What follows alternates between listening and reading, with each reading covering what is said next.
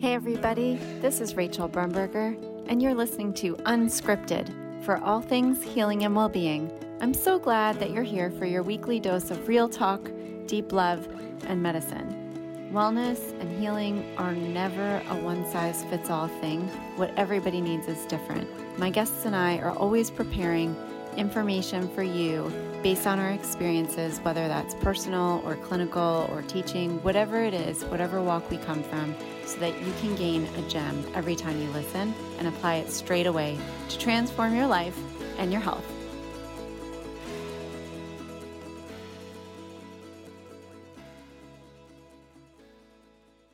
Welcome back, Unscripted listeners. I'm curious if you and I are following each other yet on Instagram. If not, I hope you'll find me at ReallyRachelB and send me a note. Tell me what you're liking about the podcast, how you're doing in your life, what kind of ailments or lifestyle issues are impacting your well-being, what you want to hear more about, and of course, if you have a favorite baked good recipe, send it to me. I've got my friend Yolanda Canny here today, and I can't wait to tell you a little bit more about her. But what I first want to say is how much I appreciate her coming to do this episode with me so that we can speak to all of the things happening across the generations. This is one of Yo's specialties, is that she really has a real understanding of what's going on with the different generations that are here on the planet, all living together. Our millennials, Gen Zers, our boomers, are some of the silents that are still with us, thank goodness. So we've got, let's not forget the Xers, of course. I am one. So I'm just so appreciative to have her wisdom and her perspective and also her giggles here today as we explore healthcare, work, retirement, mortality, working with your healthcare providers. We kind of cover quite a bit. Let me tell you a little bit more about Yolanda. Yo Canny is the founder of Girl Take the Lead podcast, which explores generational differences about leadership and questions the status quo. She has 2 daughters, a millennial and a Gen Zer, who often join her episodes. Her podcast format includes interviewing guests, discussing the latest research, reviewing books, and learning about organizations leading the way when it comes to leadership. She is passionate about all women seeing themselves as leaders, no matter what title they might have. Yo was in marketing leadership roles for over 42 years and was responsible for launching over 90 new consumer products, most of which are still available today worldwide.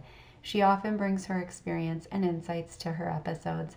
Her favorite quote is, "It took me a long time to develop a voice, and now that I have it, I won't be silent." That one's by Madeleine Albright. Let's enjoy this really great conversation that I had with Yo. I know it's going to be delicious because, of course, it's going to be. Because every time I listen to you, I'm like, can you just please keep talking? Yolanda Canny in the house. So cool. Thanks, Yo, for coming. Oh, thanks for the invite. Oh, I cannot wait for everybody to hear from you, my wise, brilliant friend. So, all right, well, why don't we start with, will you tell our origin story and how you came to podcasting and a bit about Girl Take the Lead, and then we'll get into some of this, like, how does this relate to our well-being and our journeys? So absolutely. So I had been in corporate leadership positions in marketing for about 42 years. And in 2021, in April, my dad passed, and it hit me like a ton of bricks, and started really questioning everything. Well, actually, right, we were all questioning during the pandemic what we were doing. And I was shaking my head. I was working in a hospital, doing marketing for the hospital, and we were, overwhelmed with COVID and everything going on. I think I just got burned out. I was 60, had just turned 67, and going, what does retirement look like? And decided to just pull the plug and say, I am done. I need to do something very different. And I knew I would not do retirement the same way as my parents had done retirement. That looked very depressing. And I had like a couple things that I had at the foundation. I wanted, one, to keep learning, two, to stay open. And the third thing was to just have some fun. So I went, what am I going to do? And as always happens, right? The universe brings people into our life that we need at that time. And I have a very dear friend that's known me in my journey for a while, and she's very spiritual. And she said, there's this woman, Kathy Heller. She does a podcast. You want to keep learning, and you had a fair amount of awareness of social media, but why don't you check this out? And I went, podcasting. What is podcasting? Okay, I'm thinking, oh my goodness. Okay, that's personal branding. It's different than corporate marketing. Mm-hmm. What do you do to, and it just brought all the questions up of learning. So I took Kathy's class. You were in our class. Yes. And thought I was just going to go learn some skills, but ended coming out doing a podcast. And my podcast is Girl Take the Lead. Yeah. I kind of went down this path of leading because I have two daughters, one that's 27, almost 28, and the other one that's 25. And they're both early in their careers. And I thought, gosh, what learning could I pass along? Like, what would be great for them to have? And then on the other side of it is, what can they teach me? Yeah. And that's been really cool. That's been the biggest surprise of all of this, has been hearing their voices and mixed with my own, and us just going about understanding each other's generations as best we can. Mm-hmm. So that's what we've been doing. And it's been really fun. I have loved doing it. I was surprised how much I love it. I love look at the cool people I've met, like you. Well, thanks. I was going to say, like you, I just looked for, I love, like, I feel so amazing that we have this like wonderful group that we've made through this, that we all happen to come together. I'm sure there was some divine planning that happened there that we haven't heard about, but it's like clearly working. And I just feel so lucky. It's been so fun. I know. It's a space where, and it seems to be in the industry itself of podcasting, mm-hmm. where there's collaboration, mm-hmm. and really not competition, which is so different than the corporate competition. And that's like really fun. It's fun to be in that kind of environment. It's fun to be there's room for everyone. How can I lift you up? How can we lift each other up? Like it's also like a relief. It's fun and a relief, because I'm never into there's only that scarcity mindset that often can happen in a work environment where it's like, we got to be the best. I'm like, if you just be yourself, we'll all be the best. And there's room for all of that. And like, can't we so it is true. It has been a really fun community to be a part of for that reason. Right. One of the things that I wanted when I left corporate was I knew something was wrong with team there. It was not a team of lifting each other up the way that we're working together to lift each other up. Like your gracious invitation to be on your podcast, is a way to lift me up and a way for us to all work together. You would never, there are probably exceptions, but I never saw them. Well, but I think that's important to hear, because it's like you're looking at your experience in the field and the companies and organizations you worked for. So that's real, and that's real for a lot of people. And even if it's shifting in certain industries or in other generations, like that's a very real experience for a lot of people that are retiring right now. Yeah. Retirement. I think for boomers, and sure, there's still a lot of people that all they want to do is, travel to the national parks. And just that's all they want to do, and travel, travel, travel. That wasn't my thing, because I wanted to keep learning. And that's not saying that when you travel, you don't learn, you absolutely do. But I was kind of burned out from traveling. Like I had done a lot of that in my career, and being anchored, it was fine with me. It's fine with me. And my husband's kind of the same way. So he's been so supportive. The girls have been so supportive of me doing retirement and giving me lots of space to look at how to do it. Awesome. I don't know, right? I'm just sort of going along this path and having a hell of a good time. I know that my neck has never been so loose. Wow. From all the tension that I carried in my neck and in my shoulders and this hunching that I would do because I felt just heavy. And, part of my story is that I used food to keep fueling me, and got myself up to 225 pounds. And then 22 years ago, I got myself into a 12-step program for food. But that's what I was doing. I kept pushing and pushing and pushing. And our generation of boomers we grew up being yuppies, wanting more materialistic things. Our parents kind of taught us, you could do anything. So there was just go for it. Just go for it and keep going, work hard, because our parents worked hard. Work hard. Exactly. Don't stop. Our parents were affected by the Depression, right? And they had this viewpoint on money.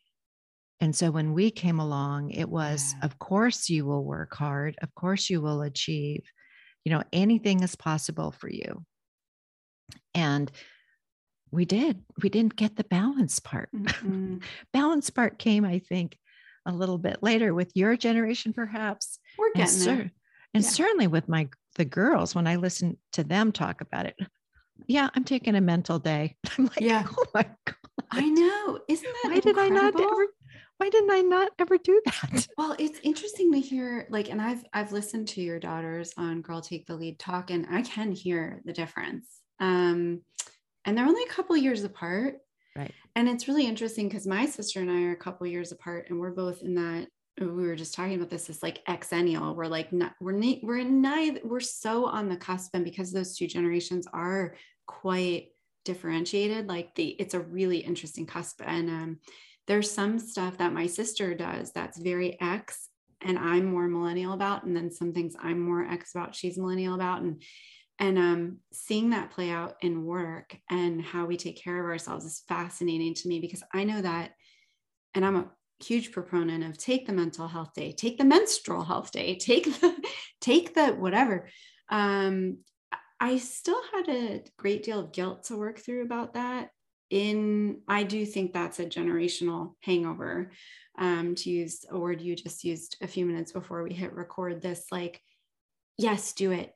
And then I still have to deal with my guilt about it. Whereas I've heard, I've heard your daughters talk about, and, they're towing that line between the two generations too, but it's different. They sound different, and they're, I'm 41. So I'm definitely in a different part of the millennial piece than your oldest. And I don't hear the same. They sound so easy about some stuff when they talk about work. There's nothing lingering. I'm like, that's amazing. Right. I think part of it too is that my parents had attachment to the company and loyalty for the company that they worked for. In my generation, I think we were more attached to our careers and not so much to the company. And I see in my daughters, their attachment is really to themselves and their personal well-being. Love it. and they move quickly. You can even see it in the way in which the length of time that people stay employed Mm-hmm. with one company. Like in my generation, we were like 8 years. Mm-hmm. In my in my daughter's generation, you're lucky to get them for 2 years before they make a Yeah, change. you said some of that on, I don't remember the number, but that episode came out Yeah. recently, and it's fascinating how different that is. Yeah, because I think that generation is definitely looking at work balance, but they're also looking at things that are interesting to them. So commitment to Yeah. um, like who the company is and changes that happen in a company. They're quite willing to go, well, I don't need to be here anymore because it's changed. How cool is that? Yeah. It's more like personal freedom.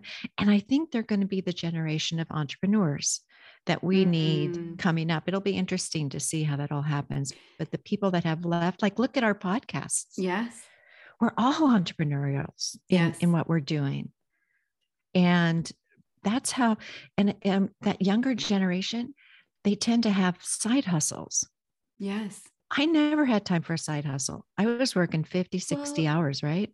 coming back to that neck thing you just talked about, the image I had as soon as you said that was when you're pushing for the career that you want and the recognition you deserve, and like you said, having to kind of deal with competitive dynamics within a team.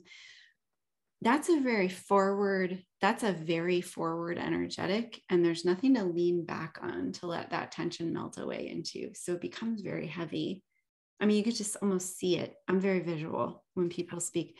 And I'm like, well, yeah, like I could see how as soon as you left, you found your back body and you had yourself to lean into both ways. And Mm. so I think there's just listening to, this entrepreneurial, I mean, it's especially in this sort of, what do we look like in a post-emergent COVID world now that businesses are having to change like that. I can see this, that's a shift. That's a generational shift we're making. And I think what you're pointing to as well is I'm sure you see it in our bodies when we come to you as, as patients, that we're all going to show it differently. Yes. And like I noticed with my daughters, they've got that hump Oh yeah. from their The bending. computer. Mm-hmm. Yeah. And cell phone, and they've Yeah. got that hump. Um, so each of us are going to come to you differently just because of the way in which we're doing life. That's Yeah. for sure. And the way we think about what we want from you Mm-hmm. is probably different. I think Like, so. do you see that in your I do. patients? I think so I've in the as I and I'd love to hear you speak about this because of like the eras we all grow up in and what is marketed to us actually. What the systems are doing also, what the practice systems are, is how have we been trained to engage with our healthcare team. And what I've noticed, so in my generation, there's like a will. At first it's like, I need you to fix this issue, and then I'm like, that's not what we do. Like, you're not broken, and also that's your job. And then it becomes a partnership. And with the younger generations, I'll say, like, that are up and coming, younger than I am, they already know that. They come asking for the next level of tools. They'll say like, I've heard this actually quite a few times. I have a really great therapist. It's going really well, the talking part, but I need some other tools, physical, mental, and emotional and spiritual now that I can implement. So they ask for it. And then some of the more mature generations that are still in this kind of like, what's wrong with me? What can you do about it? You need to fix this for me. I don't want to change the way I eat. Some people do. It's not everyone. There's like no one size fits all. So I don't want to put anybody in a box, but there's definitely like, that's a little harder. And it's even when I'll say, well, can you ask your doctor about this? It's like, depending on the person. If they have a great partnership with their doctors, they will be willing to do that with me. And I'll like write down the questions and be like, come back to me with this. Let's see what they say. Let's figure this out. And some people will be like, oh, I'm not even I don't even want to like look at this thing in my diet, or I don't want to exercise this way, or it's just sort of really, there can be some rigidity there.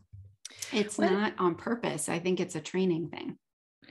Yeah, one of the things we saw in some of the research that we did when I was with the hospital was that the millennials will come very prepared, usually with having done the research online, and think that they know what the solution is and how you should do it.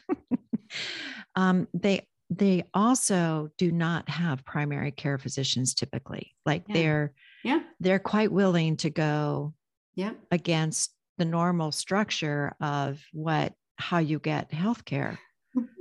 And I remember my daughters for a couple of years, when they were on their own, I was like, well, who's your primary care? Well, I had that conversation with my parents too. They were like, what do you mean you don't have one? And I was like, when I need one, I'll get one. Right. Or, and now there's other alternatives, One Medical, or, just that are there and available and quick for you, for that generation to kind of drive through and keep going. Where I think my generation is more about building relationship with the physician. Mm-hmm. God forbid you retire, because then I have to find a new one. Oh, it's so stressful. Tell us, like, what is that like for you? I have heard how stressful that is for many people that I love and I'm close to. And I want people to hear that so they can have some compassion. That is a big deal when that happens. Yeah. Well, usually too, it's not done in the warmest way. You get a form letter, dear patient, I've retired. Mic drop, I'm out. Good luck, see my colleague. Right. And you're like, oh no. And then you got to go see, who's available and all of that stuff. But it's hard to start over with somebody. Not that I expect to walk in and have my primary care know exactly who I am, but they've made notes, at least in the file, and they look at it and they kind of, oh, how are you doing? So I feel a little bit attachment, but I think what I'm seeing in the younger generation is they don't, that I think what it is that attachment takes time. Yes. And they are not a patient generation. No, they may not actually choose to put in the time. Exactly. They're moving fast. Mm-hmm. They expect, and they're doing multitasking constantly. Mm-hmm. And it's hard for them to just slow down enough to do a meditation or do some wellness exercises or take care of themselves differently.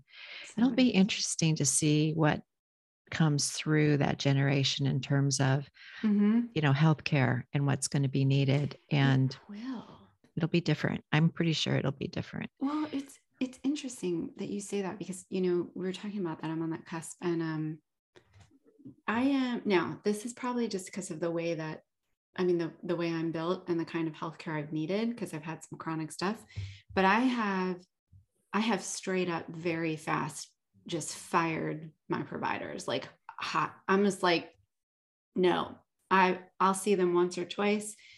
And if it's not going well, I'm out of there. And my parents are not that way.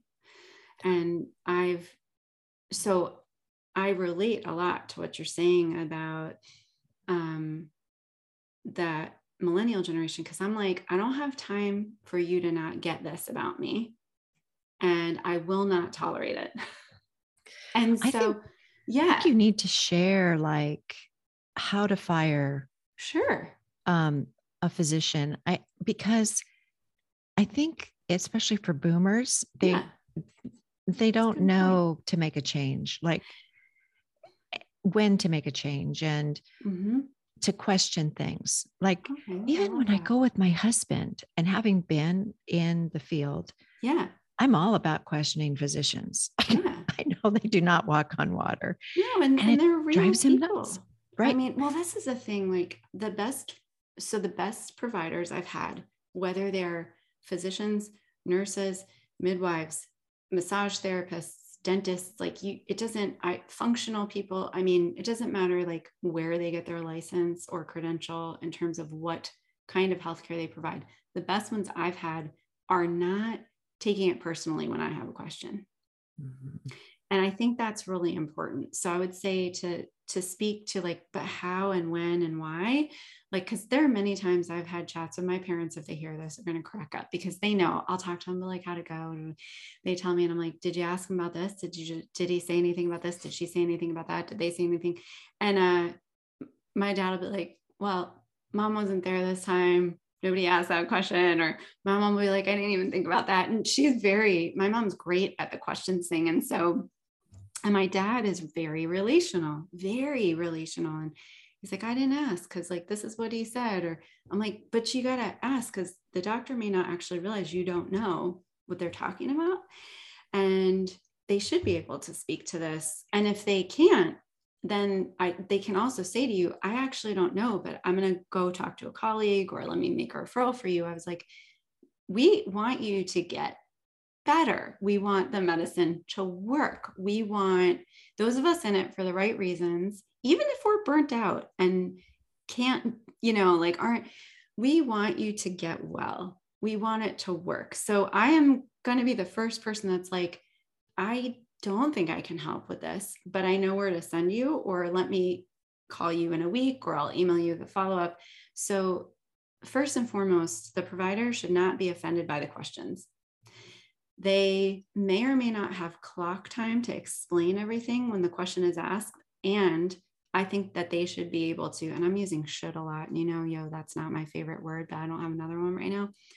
So ideally, they'd be able to come back to the patient and say, I have someone else to see now. That's like how the day is working. This is really important.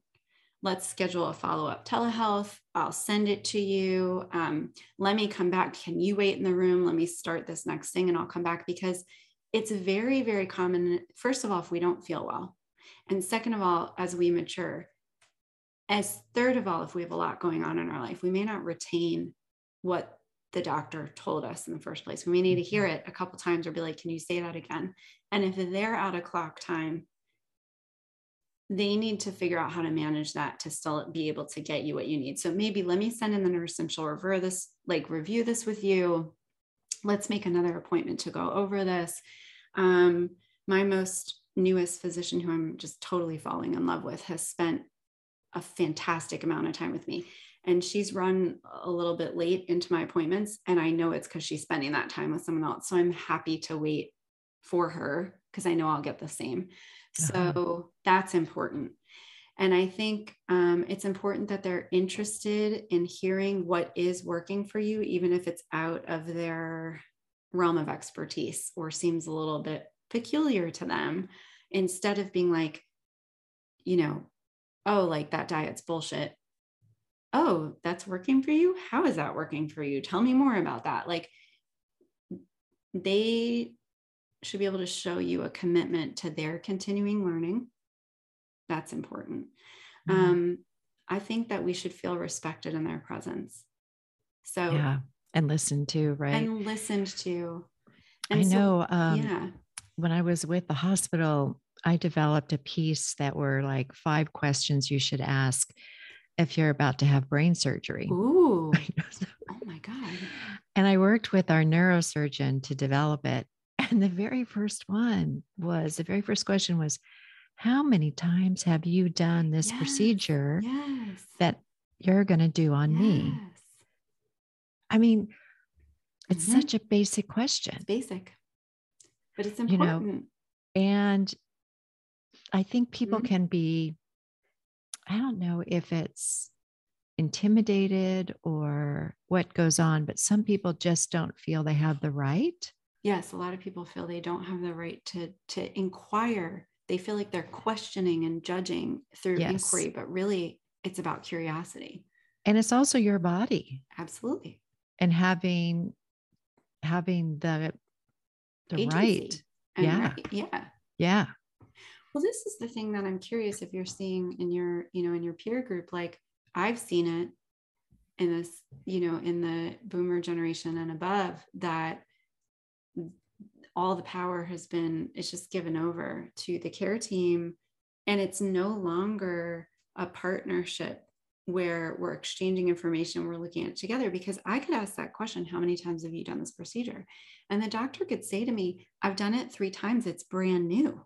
Like, this is the new way we're doing it. And then we could have a conversation about that. That's not about intimidation and ego, but it's about like, where are we in medicine today? It's changing all of the time. It's evolving all the time. And so I think part of it is helping boomers see that they can use their voice. Mm-hmm. Well, that's one of your mission statements in this planet, right? Right. Because we all have stuff going on. Yeah. And we push it down, mm-hmm. or we don't talk about it. And it takes patience, and you said, and time when you're working with a caregiver in order to understand what's going on with me. Mm-hmm. And I think the boomers are kind of in this sandwich zone of traditionalists who are parents who thought the physician was a god. And then those like in your generation, which are coming up and really looking at it as a partnership, we're kind of solo acts, because our generation has been, we were labeled the me generation. Right. Not to trust anybody over 30. And then now I mentioned to you earlier, not to trust anybody under 30. It's such a strange middle. Like, that sounds really stressful, actually.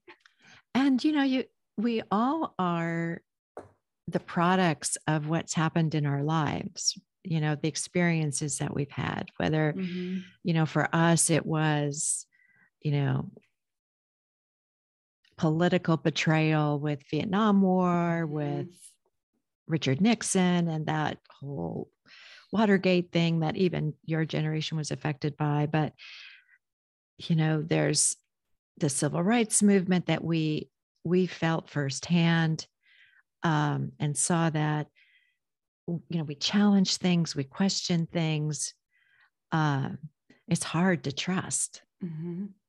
Hard to trust. And I think the more that caregivers give that space and that acknowledgement of, oh, I'm with you, I'm different with you than I'm going to be with my millennial daughter.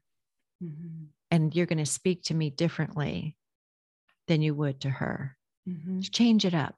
It's the same thing we try and do, right? Anytime we're marketing, we have a target audience, we look at it, we examine what they care about, and we speak to what they care about. Right. Like my parents' generation was all about independence. Just patriarch, being very patriotic about things. Hello, that word just could not come out. It's like, I know. But yes. Boomers came along and we were patriotic in a different way. We were like, we love our country, but hey, it's not perfect here. This whole Vietnam War thing. Well, and for you, because you had parents that grew up in 2 different places. So I bet you saw a really different version of what that looked like the American dream versus having grown up all the time. Like, do you feel like that was differentiated because your parents had 2 perspectives on that? Did you have what do you think? What I look at now, like one of the things, the benefits of being in retirement, of having so much of a clear mind, not preoccupied with what I need to produce for Monday, except having to do with my podcast, which is fun, is that I can begin to see how some of these things have affected my ability to have a voice. And in my growing up in the 50s, you didn't talk about trauma. You didn't talk about, very few people had therapy. You just kind of went along with whatever was going on, and you didn't get a chance to bring up these emotions that just you keep stuffing down. And one of the things I've learned from Brene Brown, oh my God, I know, incredible. If she opens a church, I'm going. I mean, no pressure, Brene, but I would go every week, do all the rituals. We're doing a 3-part series on her right now, and it's just the coolest thing to talk about some of the emotions that we're doing. That's and we're going to dig into some of those emotions. But one of the things that she said recently on one of her podcasts, she had a guest who was talking about a book that they had done called Burnout. And they made the point that emotions have a beginning, a middle, and an end. And if you don't process the emotion all the way through and you stuff it down like I did with food, it's still in my body. Correct. That's why I have a job. That is true. And for sure. And why we need you to come and help us get the energy flowing, right? And we all do it. We all do it because we don't always know how to release that full wave. So it becomes stagnation. And whether that shows up physiologically, emotionally, spiritually, all three, 2 out of 3, 3 out of 3, it will show up because it's unresolved. Right. And the body has an incredible memory. So you have boomers who have never learned, I mean, I'm making a generalization there. We're general. Yeah. But we weren't raised with processing those emotions. And maybe now we're getting there. And like I am now, just having the space. And a lot of it comes up in my dreams. A lot of it comes up in just my meditations or whatever, that I can begin to see some of the trauma that happened, be at peace with it, and go, okay, let me grieve it. Let me move through it. Let me keep processing what didn't get processed when I was, 5 years old, and I didn't understand it. So it's all, I think maybe I've just been very fortunate in a way to have retirement come, that I could clear myself enough and feel these things and then find a way to talk about it and give myself a platform to talk about it. How lucky is that? It's definitely lucky and fortunate, but also I think it speaks to you are inherently courageous. I don't know if you know that's one of your superpowers. Maybe you know. Do you know? I'm not sure if you know. I guess so. I guess I had somebody just recently on the podcast talk about fearlessness and courageousness. And I think sometimes I'm a bit more fearless. Okay. In that I was at a funeral for my sister had passed, and I was at her funeral, and my nephew was supposed to speak to the eulogy. And I'm very proud to say that I stopped the funeral when Father was about ready to exit the church and had not given him time to speak. That is fearless. Good for you. It's like, I don't think about it. You just go. I'm in action. Right. Yeah. Just doing it. Yeah. There were a couple kids down at the park just last week. We have koi in our park pond, our little lake there. They were fishing them. I'm like, no, not on my watch. No. Fearlessness. Had to go in and save the koi. Oh gosh, thank goodness. So maybe I'm a little bit, I don't think about it so much. And if I thought about it, I probably would not do what I was doing. I'll take fearless. But that's, I think, it shows some. Anyway, that's amazing. Coming. It's just coming. I can't. You're letting it though. You could have. I guess that's the thing, and I think a lot of people do, and that's why I wanted to hear you speak, and I wanted other people to hear you speak, because we've spent, how many weeks have we all been meeting now? It's been like Oh my gosh, it's been a good, when did we start those meetings? In the fall? Late fall? Wait. Right. Late fall, because I know I launched in January Yeah. and you were before me. Right before, You launched barely before before. me. So yeah, so we've been I think we started in weekly. the summer Well, we last year. started class in the summer, and I think we must have started our weekly calls sometime in the middle of fall. And so this has become part of my weekly routine now. But like the things you drop, and I'm like, so much wisdom, and it's like you just kind of sprinkle it out there. I'm like, did everyone just hear that? Like, that was crazy good. So it's like, and I wanted people to hear that, because I want I want everyone to hear that no matter where we are on our journey, like we can tap into that. Like Yeah. we can learn to be curious again. We can unlearn feeling scared about speaking up, be using our authentic voice, opening our throats to be like, this is what I need, and this is what I need help with, and like, who's here to help me with it? And that looks different for everybody, It does look different. And I think one of the things that builds trust is giving the other person permission to just be. Yeah. And caregivers have a tough time. They have a very short window of time to take care of somebody, listen to somebody. But yet you kind of have to have that trust so that I'll heal faster. I'll heal because you and I have partnered and we kind of understand it. Yeah. And I think the more that we can help people understand about healing, that it's not an external thing. No. That happens to you. Yes. Right. It's us taking care of us. Yes. Loving ourselves, putting, taking that time for ourselves and doing the journey as best we can. Yeah. I know. And it's not, we could be I could look back at my career and go, oh, you worked too hard. You didn't, it was all fine. It couldn't have been any different. It was what it was. I thought that's what I had to do to succeed and get ahead, work really hard. Yeah. And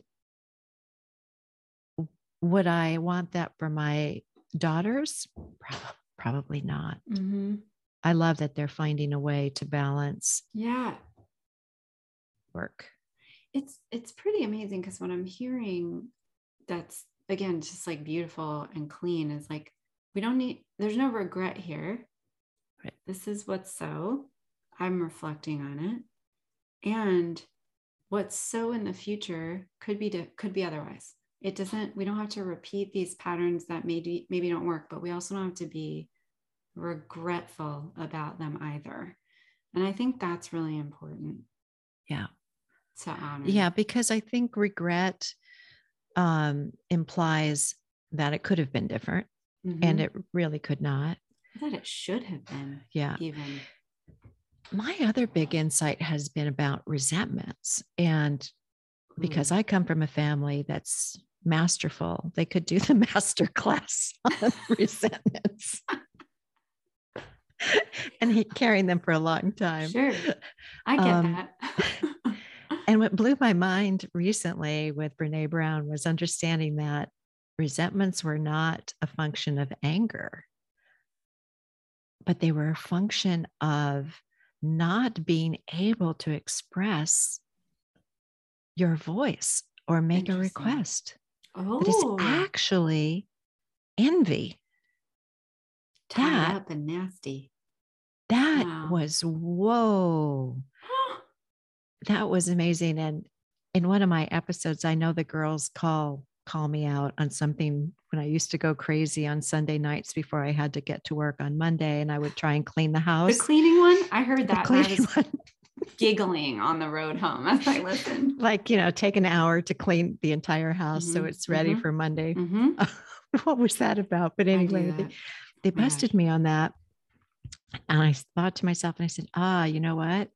That was resentment. That was resentment because I didn't know how to ask for help. Yes.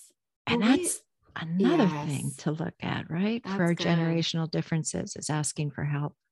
I think that's really good because we had learned in school all upset is a request in disguise, which is essentially what you're saying. Yeah. And it's about learning about a healthy request generation, which is like, I'm going to put this out here, and then so-and-so out here can accept, decline, or counter offer. And I can dance with that. And if I can't dance with that, it's actually a demand. And I have to use myself to communicate that. What are my needs? Oh, that's good.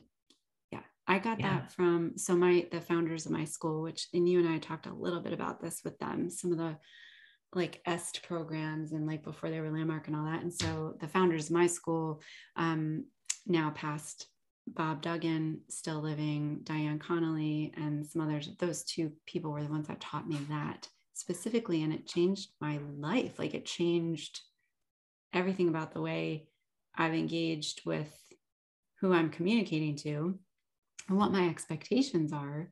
I have a tendency, I learned, not on purpose. It's just what I learned was to be really resentful and begrudging about like not having my needs met and like people not listening to me. And like, it was personal and super unclean. And then I met my husband and he was like, this does not work. And I was like, what are you talking about? And it's taken time, and it's taken a lot of time, but I think I had like, he and I have been together since 2007 and it's 2022. And I'm like, done a lot of therapy. I've done a lot. I now have been able to release enough gunk that built up over time to be able to get that. It's not personal. Yeah. Actually. Well, and people can't read our minds, which is the other big breakthrough. They really can't. Well, and but you say that like to like bring it back to the whole care provider thing. Our physicians can't read our minds the same way we can't. And so if I don't tell, sometimes I'll even say to especially my dad, because it won't occur to him. I'll be like, did you mention this to so-and-so, like your acupuncturist, your cardiologist, your whoever? And he's like, no, I didn't think to tell them that. And I was like, well, if you don't tell them about your whole self, they don't know either. And they may not have the clock time to ask. So bring all the things and let them sort through it with you. Don't not bring them because you think it's irrelevant. And I think that's part of finding our voice. For anyone listening who doesn't know how to navigate that, is bring all the things and don't feel bad about that. Like bring what's real and true. And even if it feels awkward, just tell the provider, like, I've never shared this with anyone and I'm scared, but I have to tell you. It's okay to speak the awkwardness into the room first, or speak the fear or worry into the room first, and then follow it up with the information, because that can be where we actually break the throat open to be able to say, this is what I have going on. And I feel so peculiar having to share that with you. That's really powerful, because one of the things we know is one of the things Brene Brown brings up is that we cannot know the emotions of another person. No, we have to ask them. We have to find out what they are and not assume that you know what they are. So emotions are a big part of care. We're going to have reactions when someone tells us you have diabetes, or you have cancer, or you have some disease. And all of the emotions that would come up with that, they need a place to be, to go, to feel that they're listened to, that, you can process, and somebody who gets it and understands it. And what I love in what she's done is she's given us examples on how to voice it, how to ask it. I love that. And not not put the shame, not put the embarrassment out there, but to just be able to be with the person in the most compassionate way that you can. You know, so but it takes practice. It's practice Definitely. On everybody's end. Absolutely. It really does. It is a practice. It's not about expertise. It's just about practicing. Oh, I love the idea of you putting together some kind of guide or video for patients who need to fire their physicians. Yeah, maybe me and you can make the guide. That'd be a fun project. Yeah, maybe we shall do that, because I do think it may feel harder than it actually is. And I think ultimately, and what I'll say, and we can definitely work on that, or I could work on that, will be the one thing I'll tell people is, if you're feeling this, like if you're hearing us say this and it's like, oh, that's me, and I can't even like bear to go to that appointment next week, cancel it and just make a new one with someone else. And then we'll figure out the communication part of that later. Yeah. But like that one self-loving, fearless action. Yeah.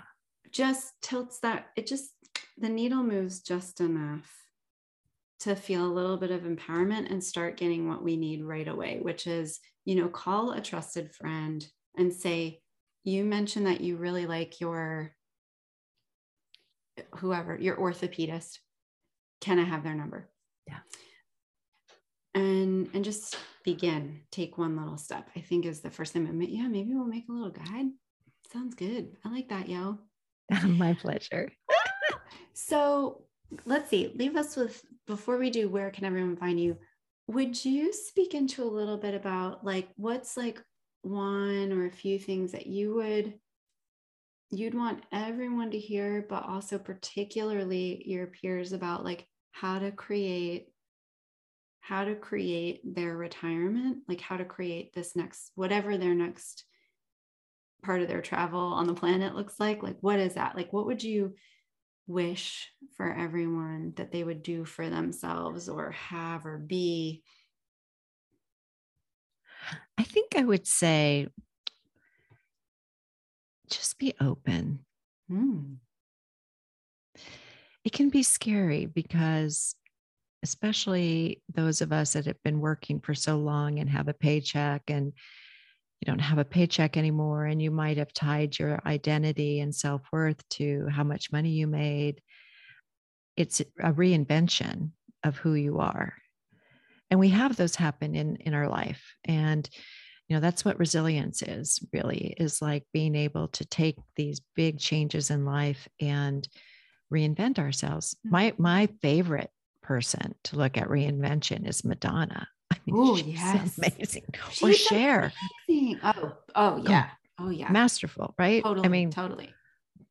So if they're looking at looking and changing their identity and who they are, we can too. And we're not, and it doesn't have to be a certain way. And it doesn't have to be, you don't have to be miserable. You don't have to be like you feel like you've lost something. I think that's the big thing that I've seen in myself. And people tell me, don't you miss it? And I'm like, are you nuts? Like, why would I miss it? No, I don't miss it. I don't. I loved it. Thank you. No, I'm good. Have you seen the snack work a little bit better? Look at these shoulders. They're really down. Have They're you not looked at my amazing, you have like all this beautiful color in your face and your cheekbones and bright eyes. It's like, no, I'm good. I'm good. You can have it back. No problem. But I think that's what I would say. And then along the way, just have fun and laugh and work through your stuff, whatever there's there, because I don't think we want to, I think it's okay to bring it up. You can always cut this out. I don't want to take it with me to the next one. Let me just put it that way. You do it. Go there. If we're all thinking about how we're going to pass, the way in which we do it, and I think it was Brene Brown or someone that I heard talk about it, that people who haven't resolved things in their life don't tend to pass easily. Yeah. They pass fighting. It's a fight, is what I've and also been learned. Mm-hmm. and people who pass with grace and centeredness and love, and like the way my dad did, of just taking care of everybody on the journey out. Yeah, that episode is beautiful, by the way. I'll link it for people because they can hear that story, because it really, I didn't mean to interrupt, but you said it and it took me right back to when I was listening to it. And that's what we have to do the work ahead of time, so that we have a little bit of a choice on how we go out. I know we don't control it. I know we don't. We don't get to choose some people choose it for themselves, but most of us do not. Mm-hmm. And if I could leave everybody in great shape, yeah, why wouldn't I? If I could leave everybody feeling loved, because I've worked through my stuff and I love me, then I can love you too. And I can say, I'm so grateful that you're in my life. Mm-hmm. And wouldn't that be just the best? That the people who know that I love are loved. Yeah. And that I care about them. Yeah. And that they're going to be just fine without me. It's free. That's freedom in the very personal sense. And I'm certainly not speaking about the civil reckoning that we are having, but that freedom of self, that freedom of the heart, and that openness of the chest to be like, I'm all in, and I love myself and I love everyone, and let's just do that. That's perfect. Thank you for saying that. I'm glad we went there. We got to go there. That's the place to go, because that's a lot of our stress comes from our fear of not having the control over like when and how and our mortality. And in most of us thinking that we have control when we really don't. We really don't. Oh my gosh. It's the greatest lie of right. I think that's the most humorous thing about this now, just like, it's so wonderful just to sit on, wherever you are and be present and be okay with wherever you are. There's no place to go, no place to be. It's okay to be where you are. So thank you for having me. Thank you for being here. Tell everyone where they can find you to reach out and connect and listen. And of course, we'll link it up. Yeah. So my podcast is Girl Take the Lead. And you're welcome to send me email. I'm yo@yocanny.com.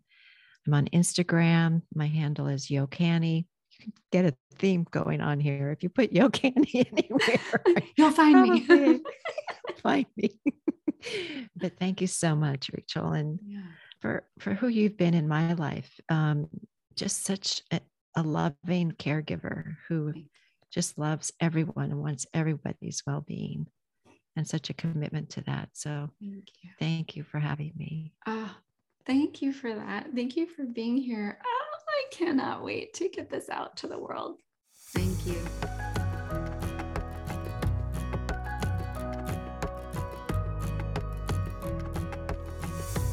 Yo has a way of speaking into things that I just find incredibly refreshing, so wise, and she always pulls things that I don't always hear the first time and kind of grounds it in the greatest, biggest picture. This is why I'm so appreciative of her coming to talk with us today and dropping all these nuggets of wonder for us to think about. Let's do our key takeaways. Number 1, each generation relates to the world in a different way. This shows up at work and in how we handle our healthcare. Consider each person's unique perspective in navigating life based on the generation they are a part of. Number 2, your healthcare provider, quote unquote, should not be offended by the questions you ask or needing more time, attention, and discussion to address your health concerns. If they're not able to work with you to answer those questions, schedule time, and explain things, it's time for a new provider. Number 3, You may feel like you do not have a right to inquire about the things that impact you. That's a falsehood. You absolutely have a right to inquire. Number 4, we heal better when there is trust. Healing doesn't happen to you. It's about loving yourself and taking good care of yourself. Number 5, resentment is actually a function of envy. Resentment comes from being unable to make a request or express your voice. Number 6, people cannot read our minds, and neither can your physicians. Number 7, speaking the emotion into the room helps it be expressed. Try things like, I'm feeling scared and I still need to share this, or I feel silly telling you about this, but here goes. Speaking the awkward into the room is one way to help us learn to use our voices. Number 8, emotions are a big part of care. We're going to have emotional reactions to what is happening in our health. A good provider will be able to hold some space for you with this. Number 9, a note to boomers on retirement. Yo says, be open. It can be scary that our identity may have been tied to our work, so she encourages people to think of retirement as a reinvention of who you are. Resilience is about taking these big changes in our lives and reinventing ourselves for the time we are in. Number 10, on our mortality. It's better to do the work to resolve things while we are living so we can pass more easily. People who do not tend to have a less graceful passing. I also loved Yo's idea about getting everybody a guide on how do we let go of a healthcare provider to find a new one. So if you have specific questions about that, please email them to me at hello@rachelbrumberger.com so I can incorporate that while I'm working on that design. I am going to be working on it this summer, so I'll keep you posted. In the meantime, I do have a sort of requirements checklist for designing your care team. Go to rachelbrumberger.com/free and I will work on that new one for you in the meanwhile. I so appreciate all of you listening to all of these conversations and helping build this community so that we can have a world that is healthier, more grounded in ourselves. And it's always been my belief that each of us in our greatest potential and our greatest well-being make this entire world a better place. If you're enjoying Unscripted and you have a moment to rate and review the podcast or share one of your favorite episodes, I would really appreciate that. You can tag me online if you want to share something that you really enjoyed. I'd love it. I'd love to be able to engage with you and dialogue around that. Feel free. And you might have something that spoke to you that would speak to someone else you love. A quick shout out to Darcy A., one of our Unscripted listeners who left me a lovely review the other day. Thank you so much, Darcy, for being a part of this community and for taking the time to review. I appreciate it so much. It filled my cup. And yeah, I'm just delighted that you're here. Thank you so much for joining us. Thanks everyone for tuning in. Have a great, great week. I'm wishing you ease and grace and joy. Talk to you soon.